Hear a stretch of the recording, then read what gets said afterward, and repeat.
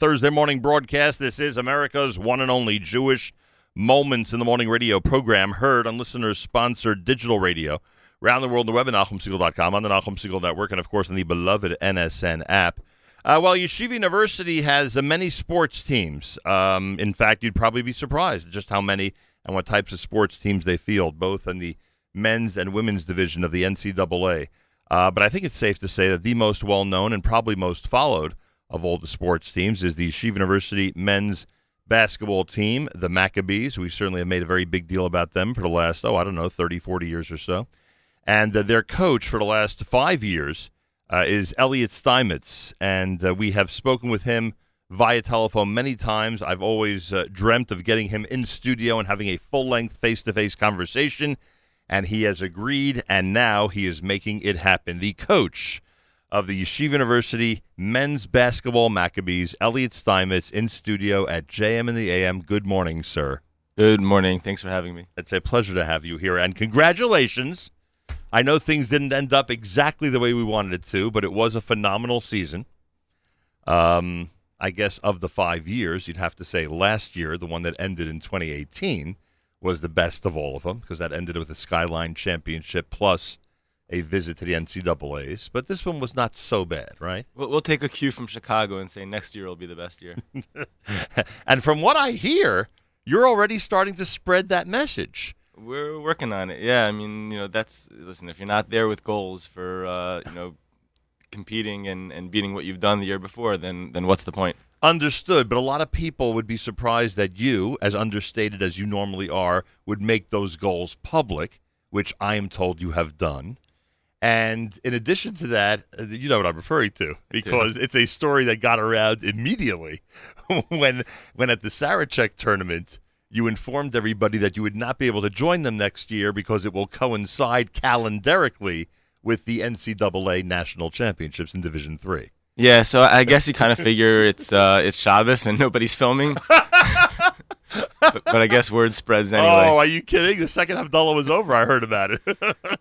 No, we have big goals, and I think it's important. I've gotten asked a lot this year if I worry about the expectations being high, and if I worry about the pressure of expectations now that we've had the success that we've had the last few years. And my answer has been simple. I mean, we've always had those expectations, and I think we spoke about this last time we talked. We've always had those expectations. I think the rest of the Jewish world is kind of catching up. Right. So I thought it was important, certainly in a room full of high school students who kind of look up to our guys, to kind of say to them, these are our goals. This is what we plan to do. Listen, we're not Patrick Ewing guaranteeing anything, but these are the goals that we're working towards, and we think they're realistic, and we plan to accomplish them. You were simply discussing a scheduling conflict. That's all. Correct. No guarantees. With that in mind, then, it has to be, and I don't want to put words in your mouth, but it has to be, and devastating might be too strong. It has to be so disappointing when you're in the Skyline Championship and your team is shooting as poorly as they are from beyond the three-point line, and they're not hitting second-half free throws.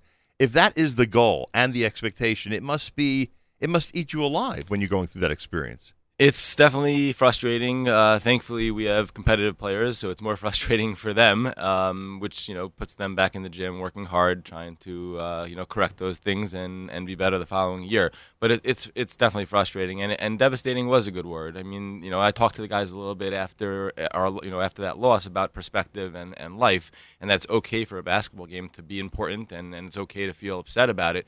Just to have it's important to have a perspective on life and what's real also. So how would you describe the locker room after that game? Very, very down. Somewhat, I think, shocked and surprised. I think guys, I think we've built to a point where guys expect to win, which I think is a great thing for, confidence in terms of Yeshiva University athletics and everything. So, when you expect to do something and you have the, expectation to accomplish it, and then you don't, especially when you put in the work and the investment that you have over the course of the year, it's depressing. Was there also an element, because of the disappointing end to the season, those two-point losses that unfortunately took you out of the Max Stern Athletic Center for the Skyline Conference Championship, which would have been unbelievable. I mean, not just for the fans, but for the players as well. When I assume your team, like most teams, has more confidence at home, And they might be sitting in that locker room at Farmingdale and saying to themselves, oh, gosh, if we were home today, we would not have shot the way we did and we would have performed much better. Yeah, there was definitely some of that, but we got outplayed in 2 games at home that cost us that opportunity. So we did it to ourselves, so to speak, and we had to go on the road and perform. Well, some might argue that the referee had something to do with that. And in this case, it's really not.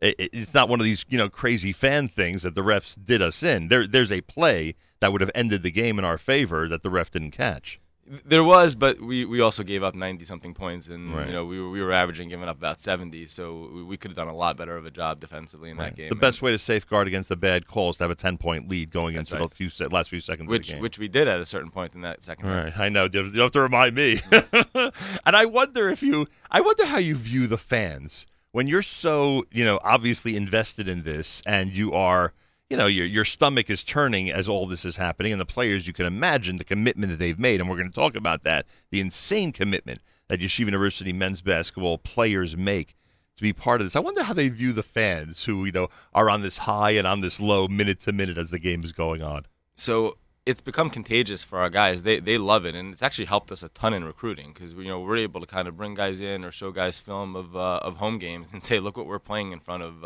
every night, which is rare in Division III. You don't see the kind of crowds in Division III that you're seeing at Yeshiva University the last couple of years. It makes it a lot of fun, and our guys really have a ton of respect for the fans and for the students that come out, and it's really been great. And it goes further. Our guys have started now going to other sports games, just to kind of try to repay the favor, so to speak. Wow, very interesting. So our role as fans is taken seriously. Yeah. It's not a, guys don't show up for a half an hour and think you know what's going on here on the court. Somebody asked me why I'm driving an hour and whatever it is into the city at 6 o'clock in the morning to come in when I can call in, and I said, because he shows up to every game. So I got to show up at the studio. It's going to take me a minute to recover from that one. Thank you very much. I appreciate that. Elliot Steinmetz is coach of the Yeshiva University men's basketball team. You and I have spoken, and I probably have not really enumerated this directly for this audience because there are a lot of nuances to this, and I believe it's a sensitive topic. But it is a fact, and I think you knew this coming into the job. It is a fact, whether we like it or not, that Yeshiva University men's basketball team not only represents themselves as a team, not only represents Yeshiva as a university and as an institution, but represents the Jewish people. And whether they like it or not, whether a player is into that or not, they better learn to live with it, because that's what's going on. What's going on is every time you step on the court or on a bus or in the hallway of another institution, everyone's looking at you guys. These are the Jews, and in many cases, the only Jews they'll ever meet in their lives, right? Yeah, it's very true, and it's actually something we talk about, certainly before every season. I've even started talking about it with recruits. I want them to be aware and understand that this is, whether it's important to them or not, it's important to us, and it's something that kind of comes with the territory, and it's a responsibility of playing here, and it's not for everybody, but it's certainly proven to be for our guys, and they've been great at it. They take the responsibility very seriously, that we see. But this group seems to be, and by the way, here's a good opportunity for me to pay tribute to every YU team in history, because every one of the teams took it seriously. But for some reason, this group to me, and remember, I've observed every team for the last 35 years, this group to me seems to take it, to a different level. What is it about them that you would say? I don't know what it is. There's just a certain pride and a camaraderie that these guys have, and it's interesting because it is a diverse bunch within obviously the Jewish religion. We have kids from all over the spectrum in terms of every background imaginable. Yeah, we really do, and they've just kind of really become brothers really, really quickly. And it starts with the upperclassmen and it goes down to the freshmen, and it just becomes something that kind of rolls year in, year out. And there's just a pride there. They understand what they're playing for. They understand why they're here. I think because we've been able to get some high-level players who had other options, when they made this decision, they didn't look at it as, oh, I'm settling and I'm not going to Division I. They looked at it as, hey, I'm going to play for Yeshiva University. Right, and that's it. It's a unique pursuit in the world of sports, which is funny for some people to hear that, but it really is a big deal. And you can tell, by the way, I think very often people say this about our Brooklyn Nets. I think you can tell very often the spirit of the team by the way the bench reacts. And your bench, they act during the game as if they are on that court every minute with anybody who's playing. And I think that's really important. Yeah, that's the goal, and we talk about it all the time. It's the success of a corporation is really based on what the back end is doing and the back office is doing. It's real nice to be the salesman and to go out and to meet the clients and take them out to dinner. Those are the guys who are on the court playing every game. But if there are not guys back in the office who are putting in the work and working those guys hard in practice, so to speak, then you're not going to be in a good place when it gets out there. On the topic of representing the Jewish people well, would you say that often or sometimes players who would react a certain way to calls and to moves by the opponents, etc., purposely hold themselves back and try to control themselves even better because they know, again, that they're representing the Jewish people, not just themselves? I'm sure there's some of that. I don't know that we see it as much in terms of reaction as we do in action. I think in terms of reaction, a lot of them, they're basketball players. So if there's a bad call, they're frustrated. I think they act a certain way and even react a certain way based on their upbringing and where they are, for sure. We see it more, I think, in action that you just wouldn't expect. We've had games where in a big spot, an opponent will fall down. And instead of just running back into the play, one of our guys in the middle of a live play will pick him up. Right. And I'm sometimes sitting there and get back. Oh wow, you know what? That's better. That's bigger than the game right now. That's. And what I'm getting at, by the way, with this whole topic, is that when we observe you as a coach, it seems to us, and when I say us, I sit with a group of fans, different ones each time usually, many of them from the Siegel family. And sometimes we get the feeling that you'd really like to react a certain way. But you, as the yeshiva coach, know that there's no alternative. You have no choice but to remain as calm and focused as possible. Yeah, I think that's probably true. I think part of it is being at yeshiva. Part of it also is just being a young coach and trying to stay humble. I think I'm learning new things every day. I think I'm learning about certainly what the officials are seeing in games. I'm learning what opponents are doing. I mean, I'm only doing this 5 years. I'm a glorified high school coach who's just kind of jumped into this. So I'm trying to stay humble on all fronts, but there's no doubt it's always in the back of our mind what we're representing, and knowing that a certain reaction in a poor way is going to get just blown out in a big way because of who we are. Well, if you're then as you just described yourself, do you get too much credit for the success of Yeshiva University men's basketball? I don't know that I get a lot of credit. Oh, you get a lot of credit. Then yes, I get too much people credit. Look to you as the secret for the turnaround of the men's program. No, the secret to the turnaround is guys like Mike Berg and Simcha Halpert and Ryan Terrell and Gabe Leifer, guys like that who chose to come to IU and play basketball. And that's it. And it's only the players but that coaches, what do they say about college coaches? They need three things: recruiting, X's and O's, and inspiration, right? Those are three things.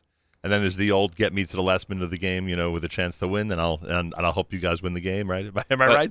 Those are the basic philosophies of college basketball coaching. But across all divisions, you put it in the right order. Recruiting is number one. Yeah, it's the players. The players are the ones who are going to get wins. So it must frustrate you to hear what Nachum Siegel has heard over the last couple of months. As you know, there are years when the Yeshiva League, and when I say Yeshiva League, I'm including Sarachek around the country.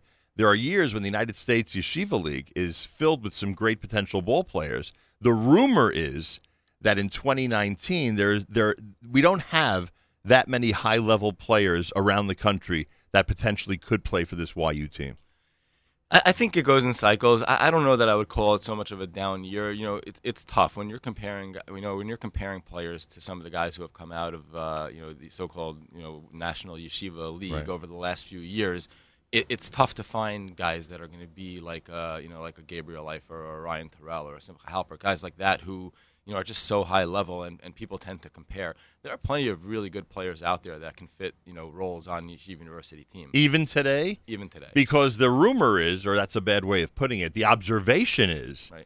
that some of the greats from yesteryear would not be able to make this year's team. Is that too much of an exaggeration? I don't know. I mean, it depends. I think if you're great at any point. I certainly think that the level has gone up. I think we're recruiting probably a little bit of a higher level than it's been. Even in the last, even in my first couple of years, I think we're at a higher level. As to who would make the team and who wouldn't, I always tell guys like this: there's probably 25 or 30 guys who can show up at tryouts, and I would say probably a good 20 of them are. Are college level players and certainly good enough to play for Yeshiva University. The problem is you're not putting out 20 guys on the floor. and you're Right. probably not taking 20 on the roster. So what ends up happening is you probably have 5 to 10 guys walking around campus that are good enough to play for us, and it's just a numbers game. And you tell them what's expected from them in terms of representing the Jewish people. You tell them what's expected from them in terms of their schedule at yeshiva. Do you tell them what's expected from them in terms of the early morning workouts and other things that you've implemented that previous coaches did not have at yeshiva? Yeah, I think it's important when we bring somebody in, whether it's for a visit or even if we're just talking in terms of recruiting, that everybody knows exactly what's there. What the program is. Certainly what the school is like. Because again, we're recruiting on all ends of the religious spectrum. So you don't want somebody walking in and then a year in being like, oh, you sold me a bill of goods and this was supposed to be something Right. I didn't think it was. I want everybody to know exactly what they're walking into. What time are they expected in the gym in the morning? Usually 6:15. 6:15 in the Yeah. gym. And if the National Yeshiva League is, again, not disappointing, but let's say for argument's sake, it's going to be a challenging year to recruit well there, would you go to other countries to recruit? Because your team, as opposed to some of the historic Yeshiva University teams, is really North American heavy, when in some years, in the last 20, 30 years, it's been very Israel heavy and really other countries as well. Right. We look everywhere. I mean, it really is a question of where the talent is. If you look at our roster now, we're getting a ton of talent from California. Yeah, it's all California. It's amazing. We are looking at a couple of players overseas. It's something that we do, every year. We're a little bit loaded right now coming back. I think we're graduating only 2 seniors, or Right. possibly 3. So we're really a little bit loaded up, which works out well in terms of making it easier for recruiting season. And the goal is to get, if you end up on the road or at home, is to make sure that in those really tough late season games, you shoot as well as possible.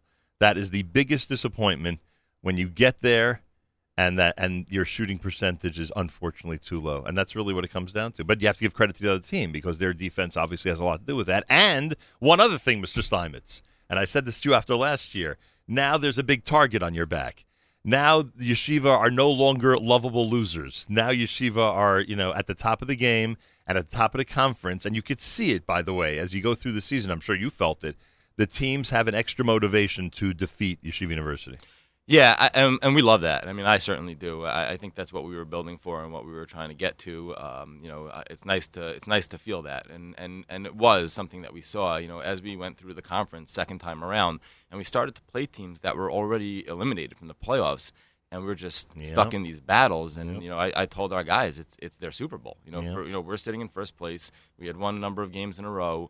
And we're playing a team that's really, they're mathematically eliminated. This is their Super Bowl, their opportunity to kind of end the streak or knock us down to second place, whatever it is. So it's, we're getting everybody's best, which is a lot of fun. The winning streak was amazing. It was fun. The winning streak was amazing.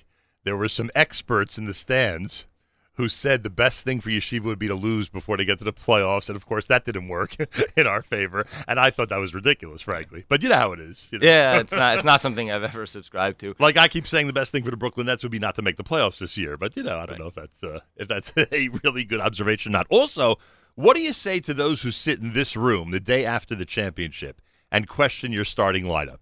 Or question those who you decide to play longer than others, or use players who you generally have not used during the season, or don't use players who often have come and have changed games during the season. What do you think of the people who sit around this table on Monday morning after hearing Yoshua Siegel call the game on Max Live and have all these things to say?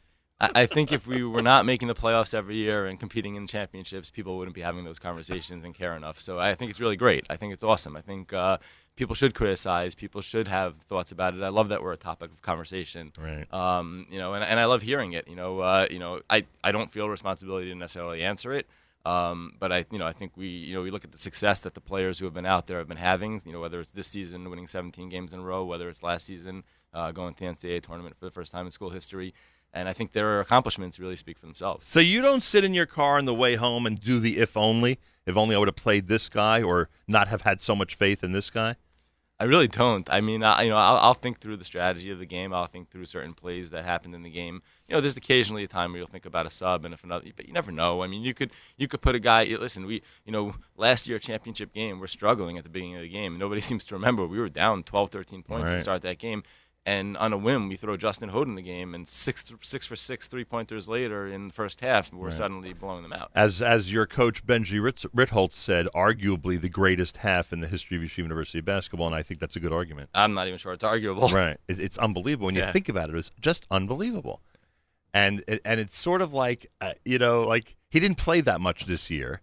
And I don't think he needed to. Like he had done it all. What else is he going to accomplish at this point? Yeah, unfortunately, he had some injury issues this year, which was tough for him. But he's never going to be forgotten in Yeshiva basketball history for what he did last year.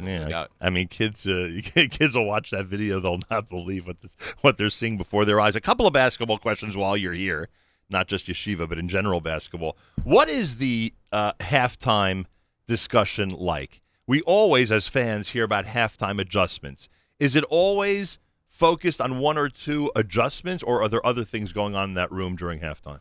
So my favorite thing after a game where we go into halftime down a couple of points and then we go and win the game and everybody's talking about the coach's adjustments and how great they did, right? We don't make that many adjustments at halftime. We're not that smart. Really, it's really about we have our plan, right? We have a certain style that we play. And what we're trying to do at halftime is generally just correct where we've been off the path. So, for example, if we feel like we haven't gotten enough ball reversals in the first half, and therefore we're shooting 42% from the field as opposed to our game average this year, which was about 53, we'll say, hey, we only had, we shot, 2 for 13 in the first half when we didn't reverse the ball, but we shot, 4 for 5 when we reversed it twice. Why are we going away from what we do? Let's make sure we get back to what we do. And that's not really an adjustment. That's kind of just, like a little bit of a kick in the pants of what we're supposed to be doing. But if a team double teams a player that's unexpected or plays a zone or man or whatever, any of that stuff, in other words, what you're saying is that adjustment's being made immediately. You're not waiting till halftime. Right. To recreate the game plan, so to speak. Right, and frankly, with what we do offensively, it's not a major adjustment. It's generally, it's just generally an understanding of spacing, and it's stuff that we've been prepared for, and it's really just recognition and then reacting the right way. So the huddle is much more important than halftime, because that's where real adjustments are being made. Yeah, I think that's right. I think the huddle. I think even more important than the huddle, and even more important than halftime, is just having good leadership on the court. We have smart players, and these guys are able to kind of look at each other in the course of a live play and adjust themselves to what's going on the court. Don't you find it hard to communicate with the players now because there's so many fans in the arena? I'm being serious now. Isn't it? It's louder and more difficult to do that? No doubt. That definitely is an issue, and you kind of have to make sure your captains know to look over every so often in case you do want to tell them something. But it's very often in a game where you'll and somebody will say to me after a game, "Oh, you guys ran a great set in the middle of the second half where you got Terrell had a little guy on him and you got him in the post and it was an easy bucket." And we didn't call a play there. Donnie Katz recognized it, or Gabe Leifer recognized it. Got the ball over to Halpert, and he pointed Terrell into the post, and then they got him the ball. The coaches did nothing there. These guys just get it. They have an understanding of the concept of what we're trying to do. Do you feel bad for other coaches who don't know how to handle Gabe Leifer under the basket? I feel bad for anybody who has to guard that kid right now. And what's interesting is that he I don't know, he has a style about him that's just, it seems different than most conventional basketball players. Yeah, he's it's interesting. I've heard him compared to a lot of different kind of players. The most interesting one I heard recently was another coach in our conference said he's like the Skyline Tim Duncan. Interesting. That's interesting. I guess like slow, fundamental, plodding, but he's surprisingly athletic. Right, and I guess to us, it's sort of like he comes out of nowhere. Like he accelerates at a rate that's unanticipated, that's unexpected, and then when he gets to around the basket area, forget it, because he's just he's amazing underneath that basket. And we know what happened once he joined your team 2 years ago. All of a sudden, the winning started, and look what happened. It's pretty amazing. And we should mention, by the way, that the majority of the players, if not all of those who you mentioned in this conversation, have all been cited with awards and All-America stuff and second team and first team. And, I mean, it just keeps coming. Every other day you're posting these Skyline Conference and National NCAA awards. It must be amazing to see them recognized that way. Yeah, it's fun. I mean, the one that we didn't get that I really wanted was Tal Guetta. who I put up for Defensive Player of the Year in our conference, and I really thought had done a great job this year. So I'll get a chance now to at least give him some recognition. But he did a fantastic job, and those guys deserve it. They do. And what's cool about those guys is that they always turn around right away, and we have a team WhatsApp chat, and they right away thank the team.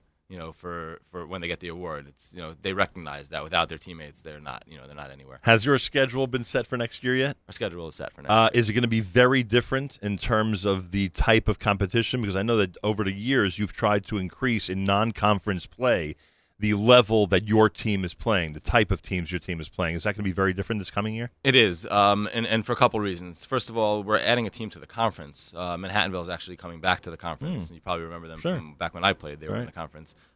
So that'll change our conference schedule. It will not be 20 games. It'll be 16, which allows us to now play 9 non-conference games instead of only 5. Got it. Which I've been wanting for years. It gives us an opportunity to really up our schedule in terms of the strength of schedule, which probably cost us the at-large bid this year. Yeah, there may have been an at-large bid. There's. I mean, it's a possibility. We just didn't have a strong enough strength of schedule this year. So it's something that's a possibility. It's not something that Skyline team generally gets, but we're working towards changing that. That's interesting. We as observers have been told and surmised all these years that there's no such thing as a Skyline at-large bid. I don't know if it's happened in the past. I'd have to go and look. Right. It's certainly possible. I mean, if you're one of the top teams in the country and you lose in that championship game and your strength of schedule is strong enough and the NCAA committee feels you deserve it, they could put you in. Interesting. So we might see Yeshiva against what type of teams that we haven't seen them against before? So we're going to play, and I don't remember the list offhand for next year. But give me one or two that you remember. Yeah, I mean, we're going to play Williams again, which is great. They were top 10 in the country this year. We're gonna go and play NJCU out in Jersey, which is an NJAC team, which they were number 1 in our region this year. But we're playing, I think, of the 9 games, I believe 7 of them were either regionally ranked or in the NCAA tournament. Do your players know this? They do. They're excited. Yeah. Are they excited? Yeah, absolutely. These guys are built different. I'm telling you, these guys are excited for competition. They want the challenge. Oh yeah. They want the challenge, and they're going to meet that challenge. And in some of those games, they are going to prevail, no doubt. Yep. It's pretty amazing, the whole thing. The team has had an opportunity to spend Shabbos together, am I right? They have, yeah. And that might surprise some of the people listening, that this whole carryover from the court to off the court also includes, these religious experiences together. Yep. What is that like? So I wasn't able to be at the one that they had this year, but they came back just, really talking about it. I mean, Shabbos is a special day in general, and to have the guys kind of have it together, it creates just like a family bond, like a real strong unity. And they, I think it's an advantage that we have over anybody we're playing against. It's really the kind of the brotherhood and the camaraderie that these guys have. And I think having a Shabbos together enhances it. I think you see it across the entire religious spectrum, like whether it's an NCSY Shabbaton or any kind of camp event. Shabbos always just has something special to it. That's I think true. That applies here also. Would you prefer to eliminate all Saturday night games if you had your chance? No, I actually enjoy them. I think the crowds are great. I know people think that the our guys, players must not like them. I think it's tough because they don't get to shoot around during the day, Yeah. and they're coming in, obviously, some of them after a long day, and it's. But I think it's good for our fans. I also assume they have to restrict their diet on Shabbos, which is a pain in the neck. Right, probably true. Yeah, I'm not sure all of them do, but right, and that also becomes a pain in the neck. It does. So you wouldn't eliminate Saturday night No, games? I still enjoy it. I think it's great for them. I think it's good for the school. Some said that the last Saturday night game of the season you would have won if it wasn't on a Saturday night. And I never buy into that stuff. Don't you love all these theories that are going on as you're coaching a game? Yeah. Do you get along with the other coaches in the conference? I do. Yeah, I have a very good relationship with them in general. And I don't know, are the majority of them there in their schools for many years? Like, are they legends in their program at this point? There are a few that have been there a long time. There's a few that are newer. There's a couple that are there a shorter time than I have been. But from the elder statesmen to the newer guys, I've really gotten a chance to meet a lot. Spend time with all of them, obviously, and I get along with all of them really well. And this whole experience, does it give you a greater appreciation for the yeshiva teams of the 50s, 60s, 70s, who likely had a lot more anti-Semitism that they faced in that era, that probably were much more uncomfortable than you are walking into some of the arenas, even here in the New York area, I'm not just talking about the NCAAs, but even here in the New York area, I mean, you must have even as a player, I'm sure you had a much greater appreciation for those who preceded you because times were very different.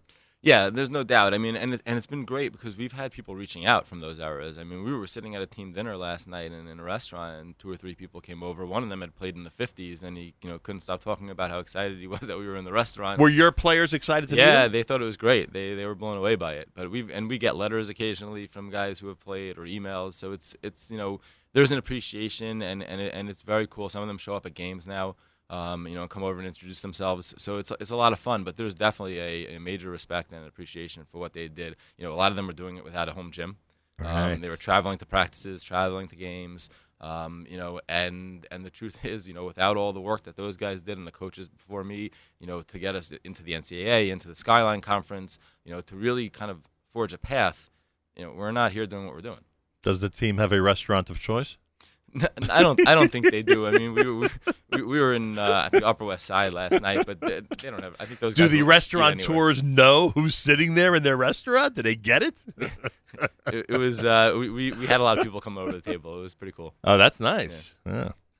I have to get my people to spy you guys out so I know where you are and I can come join you guys.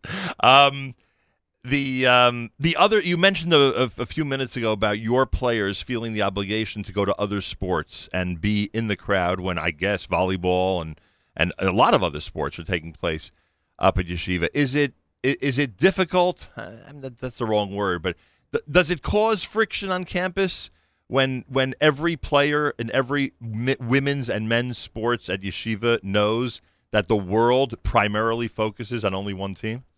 I don't think so. I think every athlete that's there is there because they want to compete in their sport and they want to kind of put their sport on the map. I mean, if you look at Yeshiva University and the teams that have had the most success over the last few years, it's not men's basketball. We're up there, but look what the tennis team is doing. Right. Our men's tennis team, I don't think they've lost a Skyline game in like 5 years. Right. With many championships in a row. With many championships, with NCAA wins, they're just really doing a great job over there on that side. And I think every program, including the basketball program, is kind of aspiring to have that kind of success.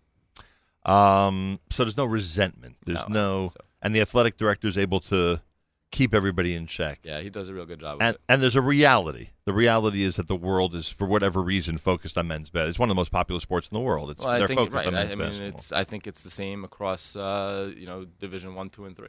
Right. That's the way things are. And you mentioned earlier that there's an expectation that every player who you speak to, interview, recruit, etc., they're given the entire list. One of them is conditioning. And not to make fun of our community, but it's not one of the things we're well known for. Let's put it that way.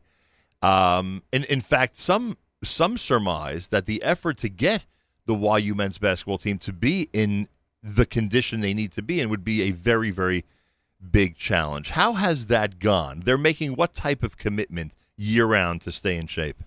So I actually think even from the community standpoint, I think things have changed over the last number of years. I mean, if you look, it's changed in the world in general. There's a kind of whole move towards fitness. But even in our community, a lot of the events that are now going on, even like charity events, are all focused around athletics. And I know you've been supportive of a lot of them, like for example, the OHLOXC that's coming up that I'm involved with. It's based around athletics. In terms of our guys, I think a lot of them, and I think this is the reason a lot of these players are so much better than we were at our age. They're just spending more time on it. They're more in shape. They work out on their own. But in terms of what we're doing, we have guys who are just committed year-round to working hard, to staying in shape. We give them an off-season program to work off of. We have a strength and conditioning coach who does a fantastic job with our guys preseason and postseason at the school and during season. And it gives an opportunity. They're working now? Oh, yeah. Wow. Yeah. Our guys are in the weight room and in the gym pretty much every day. So you probably were watching what they were eating last night in that restaurant. Some of them need it. You're like the cat mother. Yeah, some of them need to get bigger, so it's not a bad thing. That's true. That happens a lot in sports where you want guys to bulk up. Yeah. I get that. We will not address an issue that I'm sure you thought I would. Because you know why? Because not only do I finally understand it, I think I can finally address it myself. And that is why some players gravitate toward wearing a yarmulke on the court and others do not. And I think I finally, after 40 years, I think I finally got it. And it's not a judgment call or anything on anybody, but I will point out that that you have certain high-profile players on your team, many of whom did not grow up wearing yarmulkes in their gym, which is, again, the primary reason why they wouldn't, and yet they've made the move to go ahead and do so because they now know, as we discussed earlier, that they really are representing the Jewish people, whether we like it or not, because yarmulke really doesn't, mean much, but it does. In other words, that's the perception out there that, if you're going to represent the Jewish people, you must have a yarmulke on your head. So a big shout out to them, and we don't have to talk about that. But one thing I need you to discuss with me before you leave and before we wrap up is this. You give the, and we know each other a long time, and I would say from the time I met you many decades ago at this point, you've always been all business. That is your profile, basically. There's a task to do. Let's go do it. Let's accomplish, et cetera, et cetera.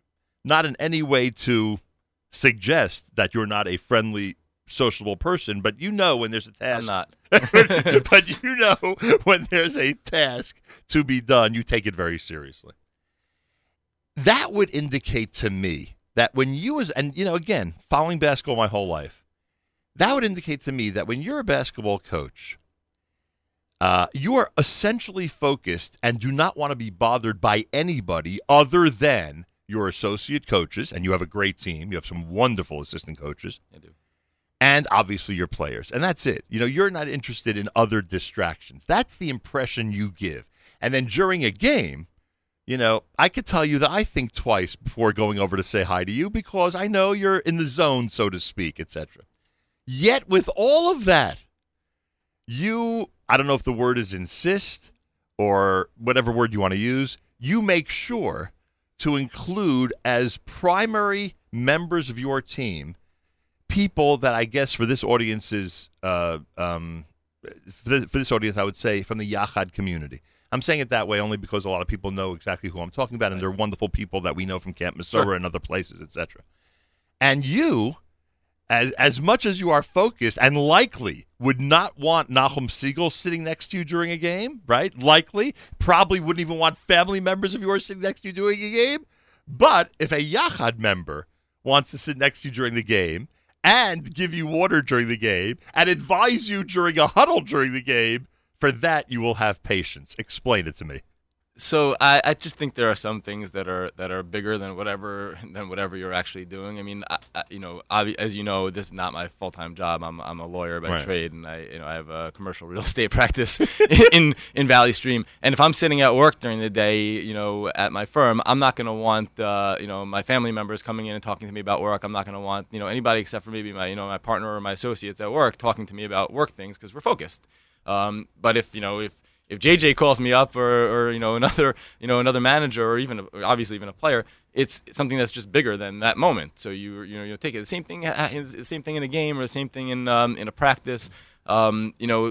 This means so much to them, and because it means so much to them, that's just contagious. Like then it means a lot to us afterwards. I love having them there. It's a ton of fun. JJ's over there. He makes sure that nobody takes my seat during timeouts. That's his. He's given himself that role. So if you watch during games, he sits right next to me, and then as soon as there's a timeout, he puts his legs on my chair.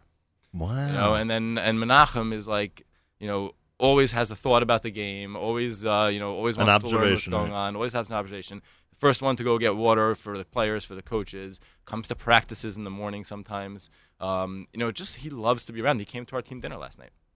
And he loves to be around it, and they've become real, we call them assistant coaches and managers, but they've become a real part of that family and a real part of the team, and I think it's really good for them, and it's really good for our guys. All right, so you have been a Yeshiva League player and a Yeshiva League coach, and there are players and coaches listening right now, and we know that sometimes things can be taken very seriously in the Yeshiva League, and things can get very heated, etc. Would you say that this is a good example of how one could use their position, both as player and coach, to really not just do chesed, but to teach their players, what priorities are? I think it's important. We used to do it when I was at Hank and North Shore coaching high school. We used to try to take at least one Sunday out per season, and I would arrange it. My cousin works at Yachad, and I would arrange it with her, and we'd go and run a clinic for Yachad kids on a Sunday morning, for example, for an hour or two. We've tried to instill the same thing at yeshiva. They have what's called the Makor program at yeshiva, which is for the guys that you're talking about in terms of Menachem and JJ who sit with us. They're part of that program. We've had our guys run clinics for them once a week during the course of the school year. It's an important thing, I think, to be able to give back a little bit to the community. I've had my guys go and do clinics at our place in New York, which is a program for at-risk teenagers, and something that we plan to do again. I just think we've and Daniel Tamir, one of my assistants, has really been the driving force. Guy. Yeah, it really is, and been driving force behind this kind of finding chesed opportunities for our guys, so that they're not just there for school, they're not just there for basketball, they're there for bigger lessons in life. And if someone listening has a suggestion for you in that area, Absolutely. you want to hear it. Of course.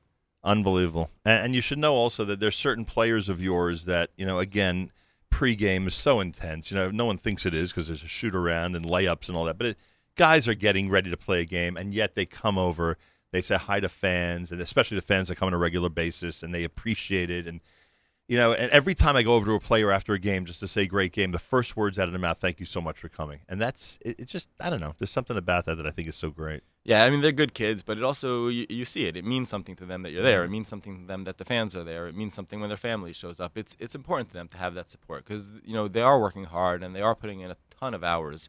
And it's not easy to be a student athlete. It's really just not an easy thing in this, especially in a school like yeshiva where the curriculum is just so heavy. But they appreciate the sport. They really love it. The administration of the university? Awesome. You work well with them? Yeah, they've been so supportive. It's really been amazing. Unbelievable. I'll tell you. Rabbi Berman calls after games occasionally. He comes to games. He's been great. Elliot Steinmetz is the coach of the Yeshiva University men's basketball team, the Maccabees, and they'll restart their battle on the court, I guess, in November, right? That would be the time? The games, yeah. Right, the games will start. Yeah, good point. We'll actually start practice probably a little earlier than usual. We're going to have to get a waiver from the NCAA because of the Chagim.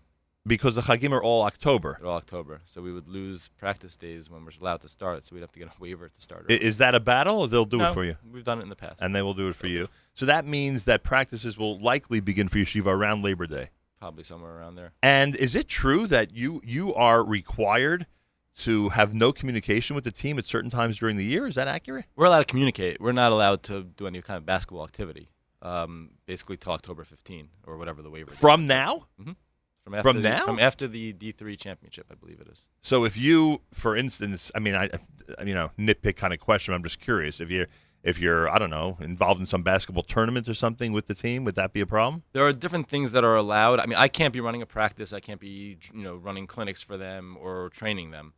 If I happen to be playing basketball in the same place they are, I imagine that's not right. Can your conditioning coach work with them? He can, yeah. Your assistant coaches can't? Cannot. A little strange, no? The NCAA rules are a little bit all over the place. you never can figure them out, huh? That's why my first action is always to either make a text or a phone call to either our AD or our compliance officer anytime we want to do anything and just say, hey, I know it sounds like a stupid question, but I want to make sure that could include last night, frankly. Yeah, well, no, last night's we're allowed to have a team dinner. Right, understood. Yeah. But I'm saying, like any gathering like that, yes. you may say to yourself, "Wow, boy, are you allowed to go to Daniel Katz's wedding?" Donnie Katz will allow you to. I will be going to that. Whatever I got to do, I'll be there. Is that wedding being planned around the season schedule or not? I don't even know. You have no idea. No. Because I don't know. I would think that it would be beneficial to have that wedding either before or after the season. Would you agree? I would think so, but I'm not going to get in the way. I'll tell you. I don't know how I think of this stuff. It's crazy. Anyway, to you and the entire Yeshiva University men's basketball team, I say thank you because we get so much enjoyment and so much pride from everything that you guys are doing, and you represent us very well. And I could only imagine how many times the team wants to react a certain way in different circumstances and don't because they know that they are, in fact, representing the Jewish people. And I think that's pretty amazing. So thank you, Elliot. Thank you. Thank you for all the support throughout the years. A pleasure. Elliot Steinmetz, coach of the Yeshiva University men's basketball team. Finally, my dream came true, a full-length, face-to-face conversation with somebody who leads one of the, in my opinion, one of the best outfits in the Jewish community, and that's Yeshiva University men's basketball. More coming up. You're listening to a Thursday morning edition of JM in the AM.